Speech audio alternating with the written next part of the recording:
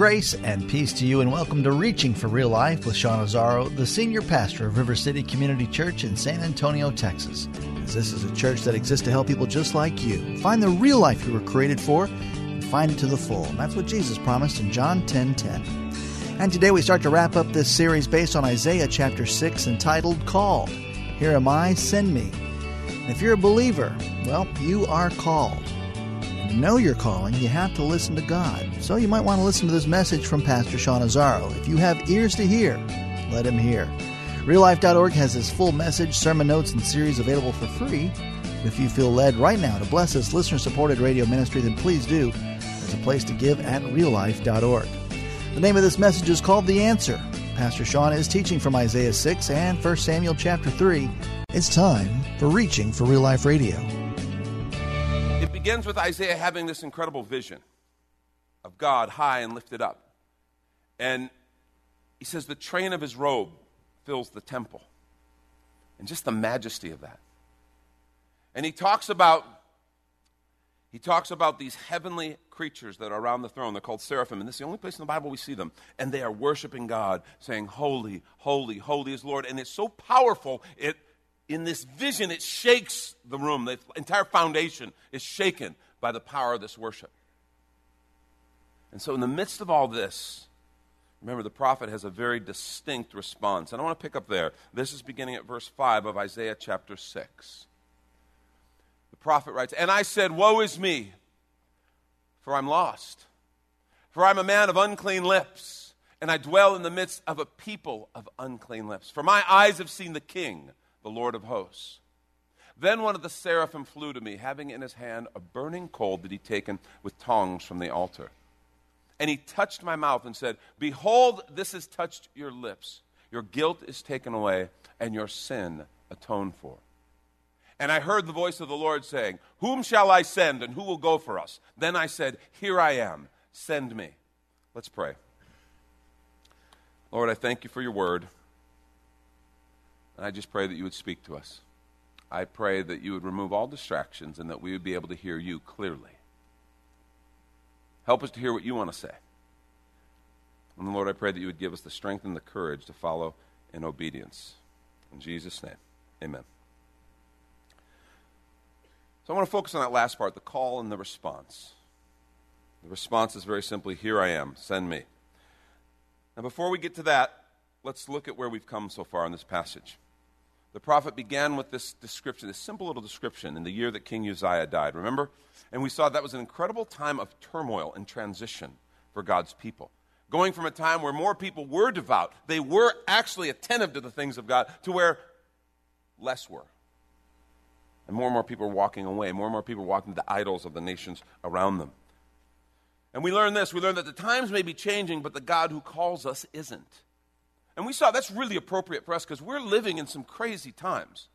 And they're changing so rapidly. A lot of people in the church in America, are losing their bearings. And there's so much division, so much strife. And I see people in the church kind of diving into that cesspool. And we got to remember the times may be changing, but the God who has called us isn't. And we don't have to get wrapped up in all of that. We got to keep our eyes on something bigger, something more lasting, because honestly, that's what's real. That's what's eternal. We learned how I serve the Lord will always reflect how I see the Lord. And this vision of God high and exalted was significant for the prophet. Before God could issue the call, the prophet had to see God as he really is. And there's so many opinions, so many things swirling around about who God is, and we're so influenced by our culture and things. I think sometimes we need to just step back and remember he's high and he's exalted. And we need to see God as he is, because how we serve him will always reflect how we see him, won't it? If we see God as kind of falling out of fashion, that's going to affect how we serve him. But if we see him as the king exalted, that changes everything. We learned before I can answer my call, I must address my need. The prophet in the presence of God, seeing his deep need. I'm lost. He says, I'm a man of unclean lips, and I dwell among a people of unclean lips. And remember, this is a prophet of God. If anybody should have had sanctified lips, it would be the prophet of God. He'd had 5 chapters of prophecy before we ever get to this point. And yet, in the presence of God, in the place of holiness, standing before the Almighty, his greatest attribute was nothing. He was lost. Another translation says ruined in the presence of God. And there's that interesting idea that before I can ever answer my call, I have to address my need.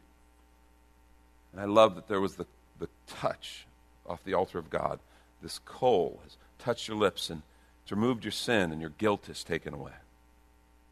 We saw that was significant. We learned that calling isn't just an invitation to serve, but a declaration that I'm his. It's a declaration that I'm his. That coal was a coal off the altar of God, and it was the altar of sacrifice, the altar of atonement. And everything that went on the altar died. And we looked at that passage of our call to be living sacrifices. So this idea of calling isn't just an invitation to serve or kind of a heavenly HR department. But it is this declaration that I am his.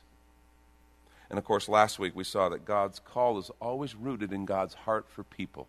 We saw that in the midst of all that was going on, God's heart was, who will I send? Who will go for us? Well, who will I send where? Who will go where? His eyes were beyond that room, and they still are. God loves people. He loves you passionately. I don't care where you are. If you're listening to this on the radio or maybe you're watching online or whatever it is, you need to know God loves you passionately. But you're not the only one he loves. He doesn't just love the people in these rooms that are gathering around the city, around the nation, around the world, in these worship centers. He loves the people who aren't here yet. And his heart breaks for them. And he's passionate. Who will I send? Who will I go for us? God's call is always rooted in God's heart for people. And this week we get to see the prophet's response. Here I am, God, send me.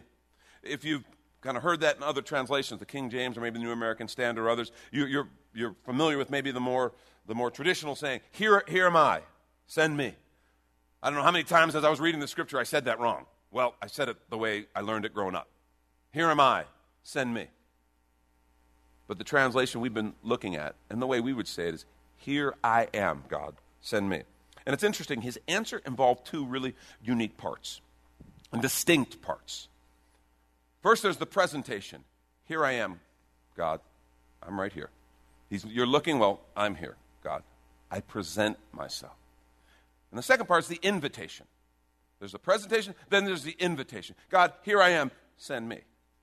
God, I submit myself to this calling. I invite you to do what you're going to do. Send me.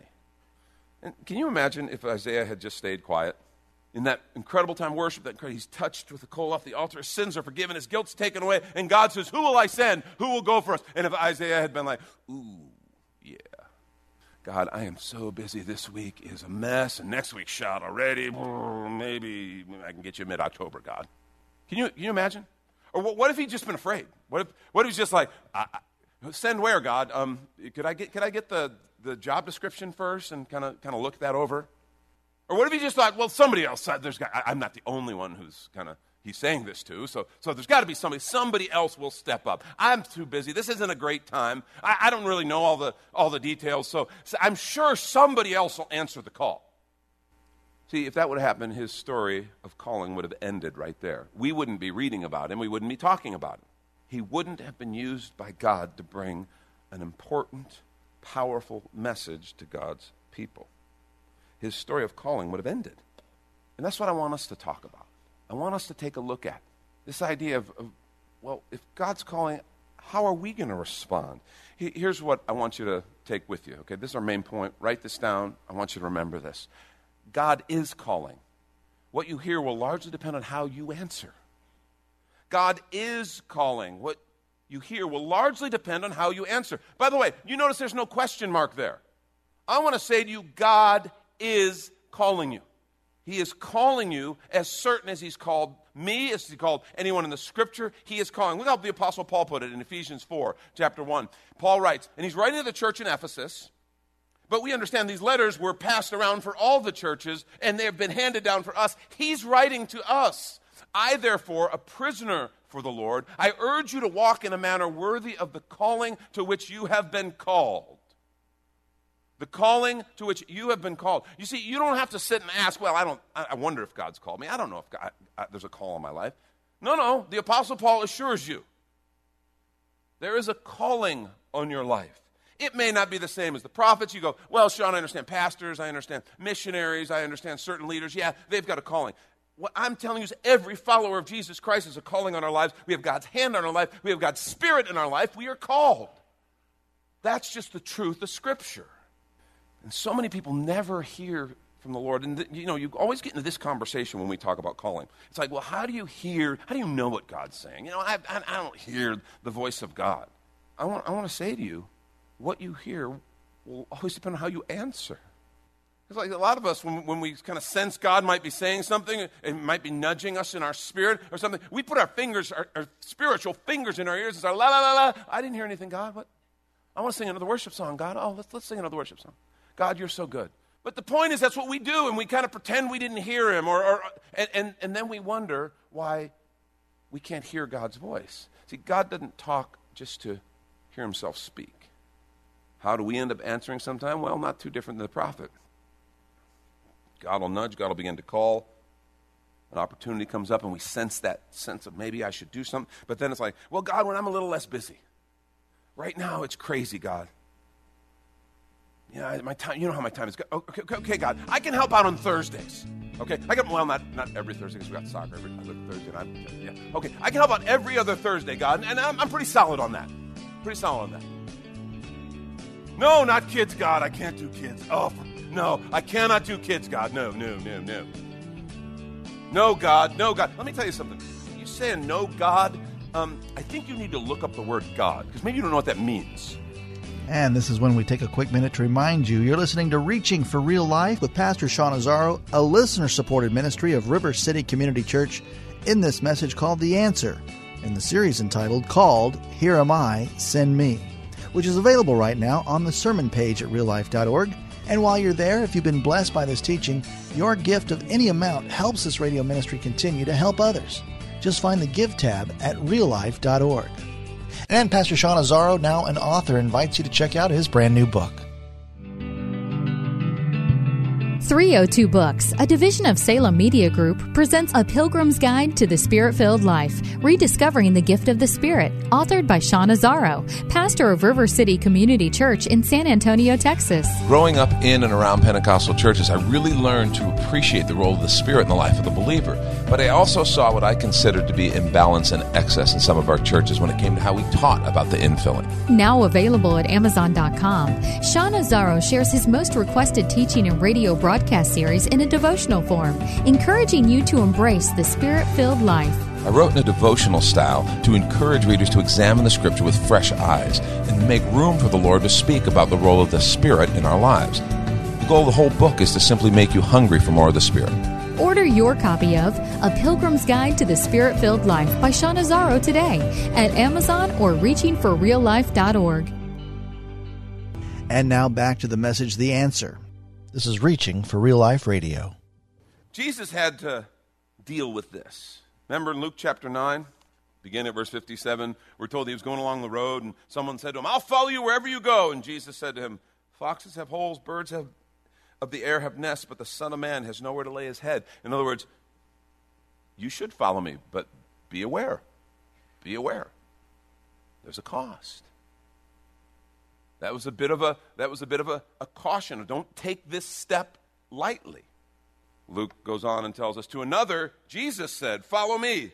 But the man said, Lord, let me go first bury my father. And Jesus said to him, leave the dead to bury their own dead. But as for you, go and proclaim the kingdom of God. And you're like, wow, Jesus is hardcore. Jesus, that's a little harsh. Understand something. It's unlikely the man's dad was dead on the road. Okay? What he's saying is, wait till my father's passed away, and then I can take care of all those responsibilities, and then I'll be freer. This isn't a good time, Lord. And he's like, Jesus saying, yeah, no.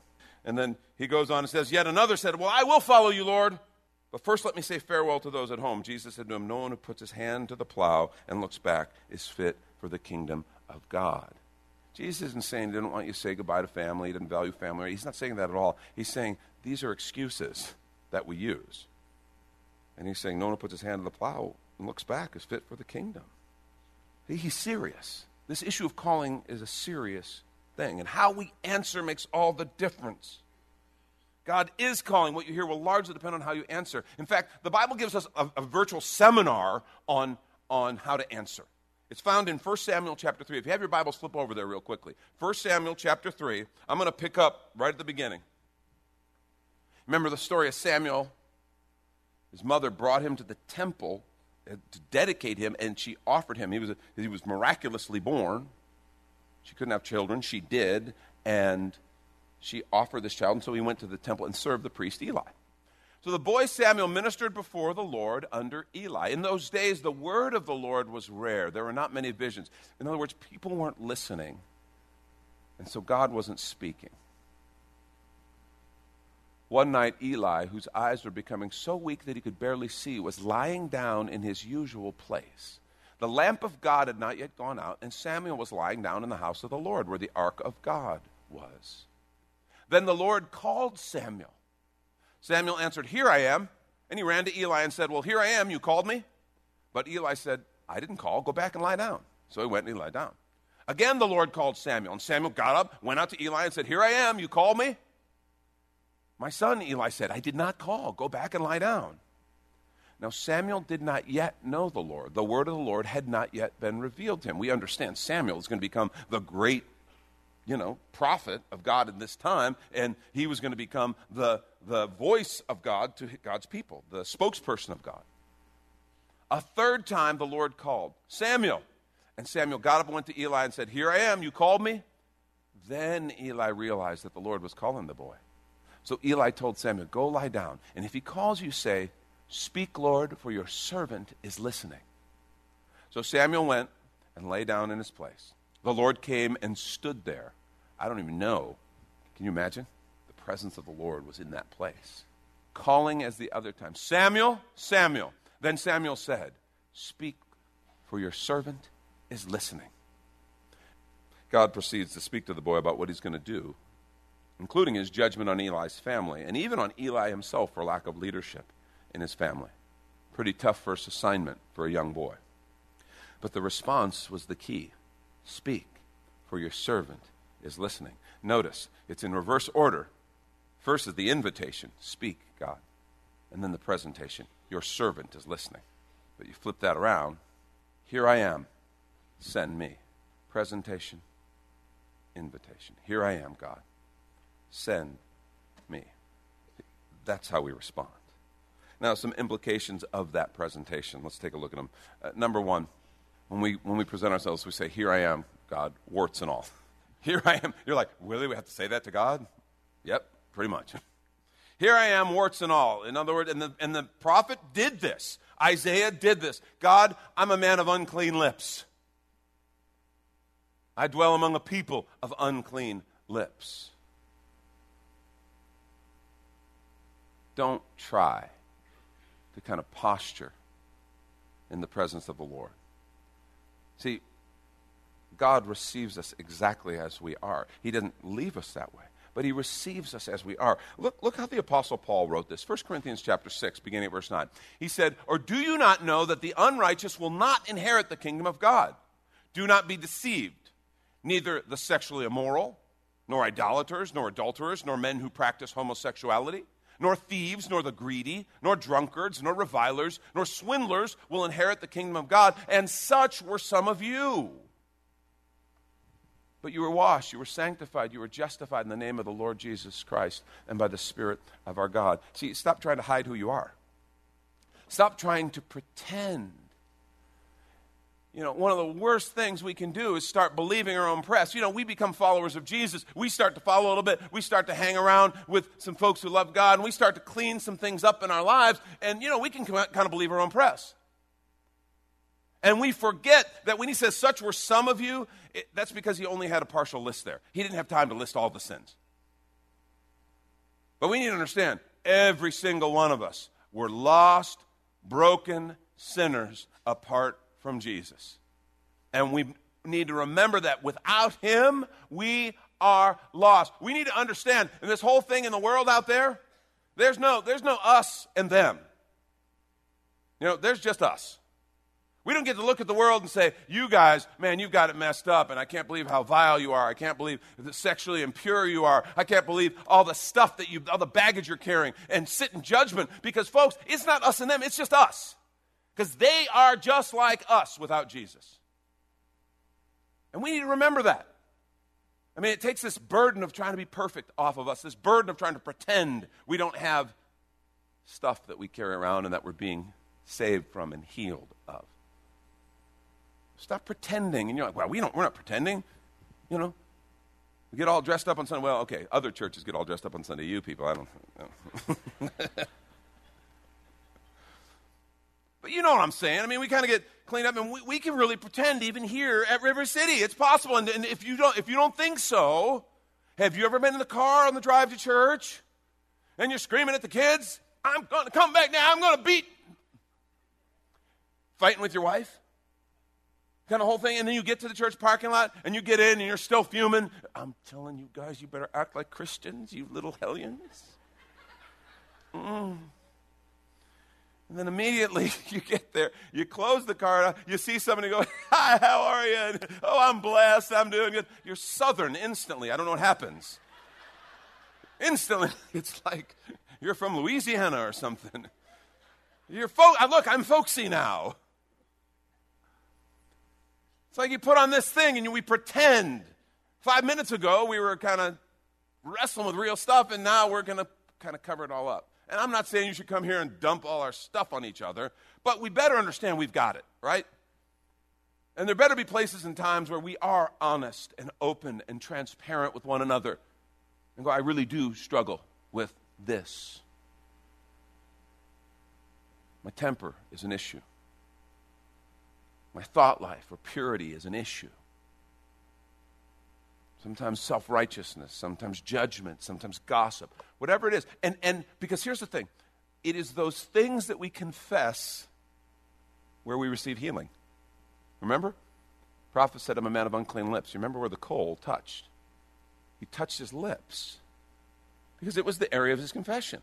I think if he would have said, I'm a man of unclean hands, he would have touched his hands. I'm a man with an unclean mind, he would have touched his mind. He was healed in the area of his confession, and I still think that's true. I think of those areas where we're honest and say, you know what? I need the Lord's touch. I need the Lord's strength. I need to be set free in this area. I think those are the areas where we begin to see liberty. We begin to see healing and transformation. Stop trying to hide who you are. When I say before God, here I am, it's warts and all. And another thing, stop using your sin or your sinfulness in the past or your failings to disqualify you. Stop disqualifying yourself based on your sins and your failures, because God doesn't. A.W. Tozer said this. He said, what a gracious thing for us that Jesus Christ never thinks about what we have been. He always thinks about what we are going to be.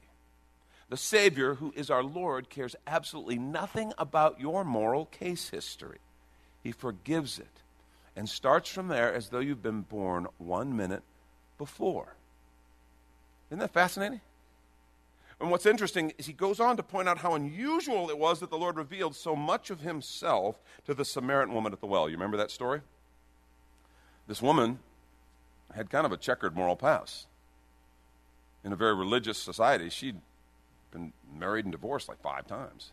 And she was now living with a guy who she wasn't married to, which just was taboo. You just didn't do it.